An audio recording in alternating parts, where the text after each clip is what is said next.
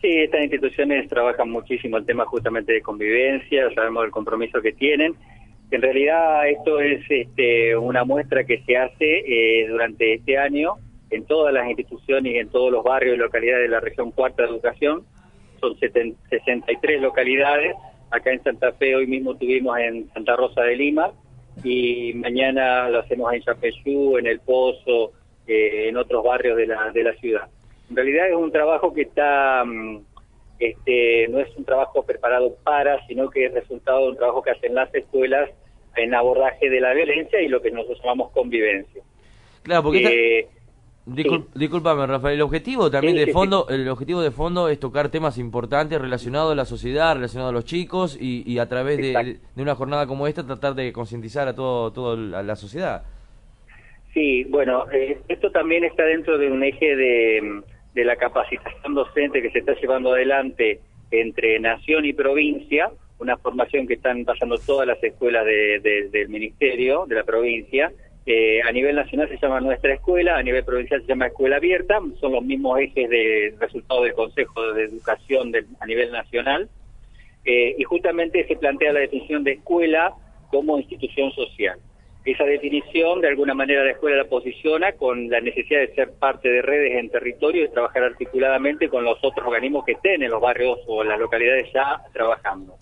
Por otro lado, se incluye también el concepto de calidad educativa, entendido no como los saberes enciclopédicos, sino justamente con la construcción colectiva de saberes socialmente relevantes. Y aquí justamente entra la convivencia, entra el tema de vínculos.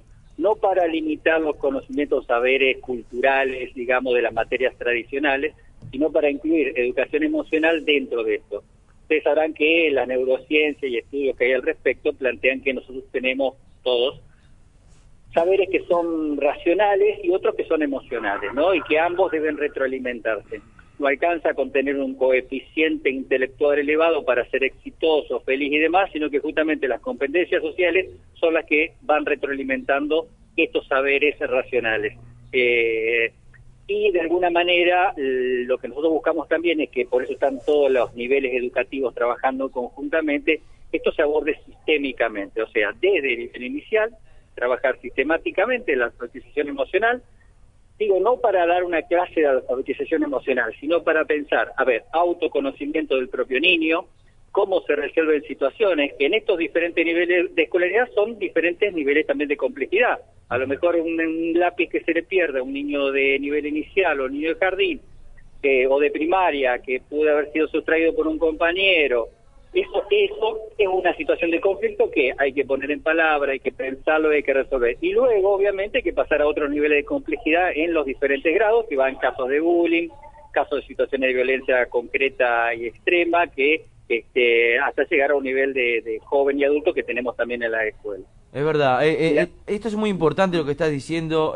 Parece que hay un plan de trabajo abocado más también a encontrar una escuela social, digamos, que se comprometa en lo social con los alumnos, cual sea tanto primaria, jardín, secundaria, digamos. Hoy la realidad indica que todo alumno tiene un problema que arrastra, que lleva y que va marcando la personalidad, y que sería bueno que las escuelas se comprometan con este trabajo y vayan ayudando para darle, encaminarlo como tiene que ser, y no simplemente... Bueno, sí, es el verdadero sentido de la educación.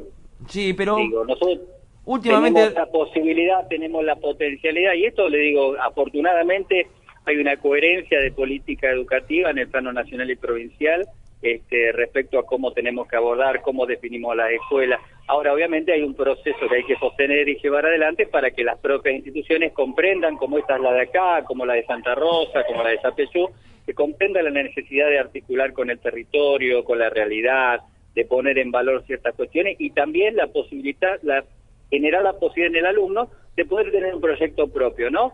Colectivo, no individual, sino justamente dentro de esto, digo, ¿qué proyecto de mi vida? ¿Qué puedo hacer? ¿Cómo me puedo ir mejorando? Y bueno, la educación ahí sí tiene un rol predominante, digo. Por eso también nosotros hemos conformado los consejos escolares de convivencia en el secundario. Digo, dentro de esta lógica de abordaje nosotros tenemos justamente diferentes niveles de complejidad también.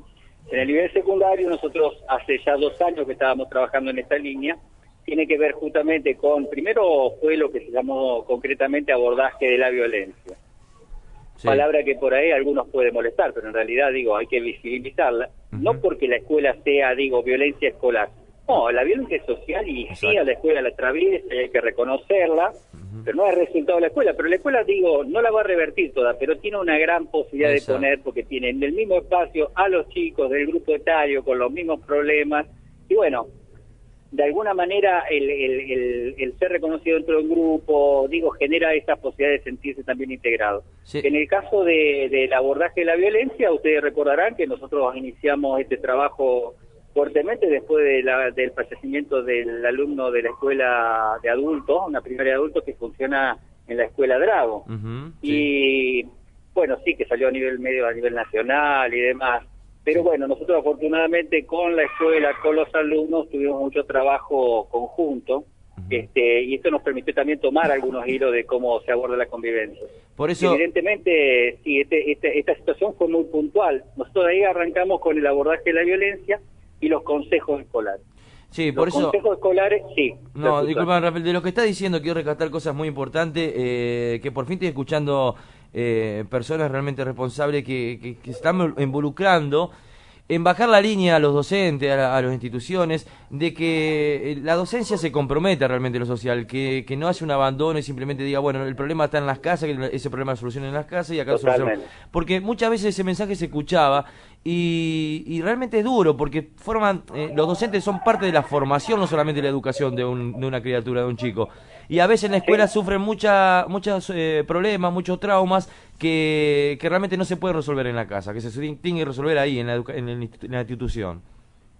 Bueno, mira, es verdad, hay que entender que el chico cuando viene a la escuela en realidad no viene, digo, a una caja de zapatos, es vida, él viene a vivir acá, y él vive en la casa, vive en la escuela, vive en el club, vive en todos los lugares, es vida, no se abstrae de sujeto para venir a la escuela, ¿no? Sí. Entonces, así sean 4 horas, bueno, esta escuela obviamente, afortunadamente, la escuela Pascual Echagüe ingresó en jornada ampliada, pero pasa más horas también trabajando con sus compañeros y con los docentes. Bueno, nosotros les comentaba recién, bueno, conformamos por un lado el protocolo de intervención que se hizo en la Regional Cuarta. Ese protocolo de intervención permite a la escuela tener una herramienta para decir, ¿qué hago? Dice el director cuando me pasa una situación X. No es porque las cosas no vayan a pasar. Digo, las cosas pueden seguir pasando, pero por lo menos tenemos que estar preparados de cómo abordamos el emergente. Exacto. Bueno, este protocolo permite tener un abanico de posibilidades, de situaciones menos complejas, otras situaciones de armas en la escuela, que decir, bueno, ¿con quién? ¿A dónde me comunico? ¿Qué circuito? ¿Qué es lo que tengo que hacer primero? Bueno, pero el protocolo solo es para el emergente, no previene. La idea de los consejos escolares de convivencia es justamente pensar también en otra lógica de gobierno institucional, ¿no? Y en esto, no para que no haya gobierno, sino para que también todos los actores tomemos un grado de responsabilidad mayor. Los consejos están conformados por docentes, alumnos, familiares o adultos convivientes, porque depende de la situación de cada uno, y también asistentes escolares, que son un pilar fundamental en la escuela. Qué bueno. No el directivo que por supuesto tiene sus tareas específicas y eso está normado, sino también esto es un consejo escolar de convivencia, no de sanción, no busca el consejo escolar, sancionar a alumnos, sino justamente no es la lógica punitiva. La lógica es, hay una problemática en contexto, bueno, a ver, ¿con qué recursos articula el Consejo para poder ir previniendo algunas situaciones que se van dando? Entonces, como esto es complejo, también nosotros estamos haciendo una instancia de formación de esos consejos. Son 105 acá en la regional. ¿Y hace cuánto se está trabajando? Ya tuvimos el tercer encuentro de formación. Esa formación la hacemos con una especialista que es Marta Pailé, que trabaja mucho con nosotros en diferentes situaciones, que es la coordinadora de ruedas de convivencia, que es un mecanismo que está instalado en las escuelas secundarias, donde tenemos tutores o facilitadores de la convivencia, y donde los chicos trabajan en una lógica justamente de poner en palabra diferentes situaciones de la vida cotidiana, y en esta lógica de grupo, ¿no? También se genera alternativa. Y bueno, esos consejos, en algunos casos, nosotros no queremos tampoco apresurar los tiempos para que justamente no se pierda el objetivo, que no es salir a sancionar el hecho puntual que pudo haber cometido un alumno, sino justamente cómo se acompaña y cómo se mira en la institución estas problemáticas. Exactamente. ¿Mm? Entonces, bueno, la región cuarta son 6 departamentos en la provincia.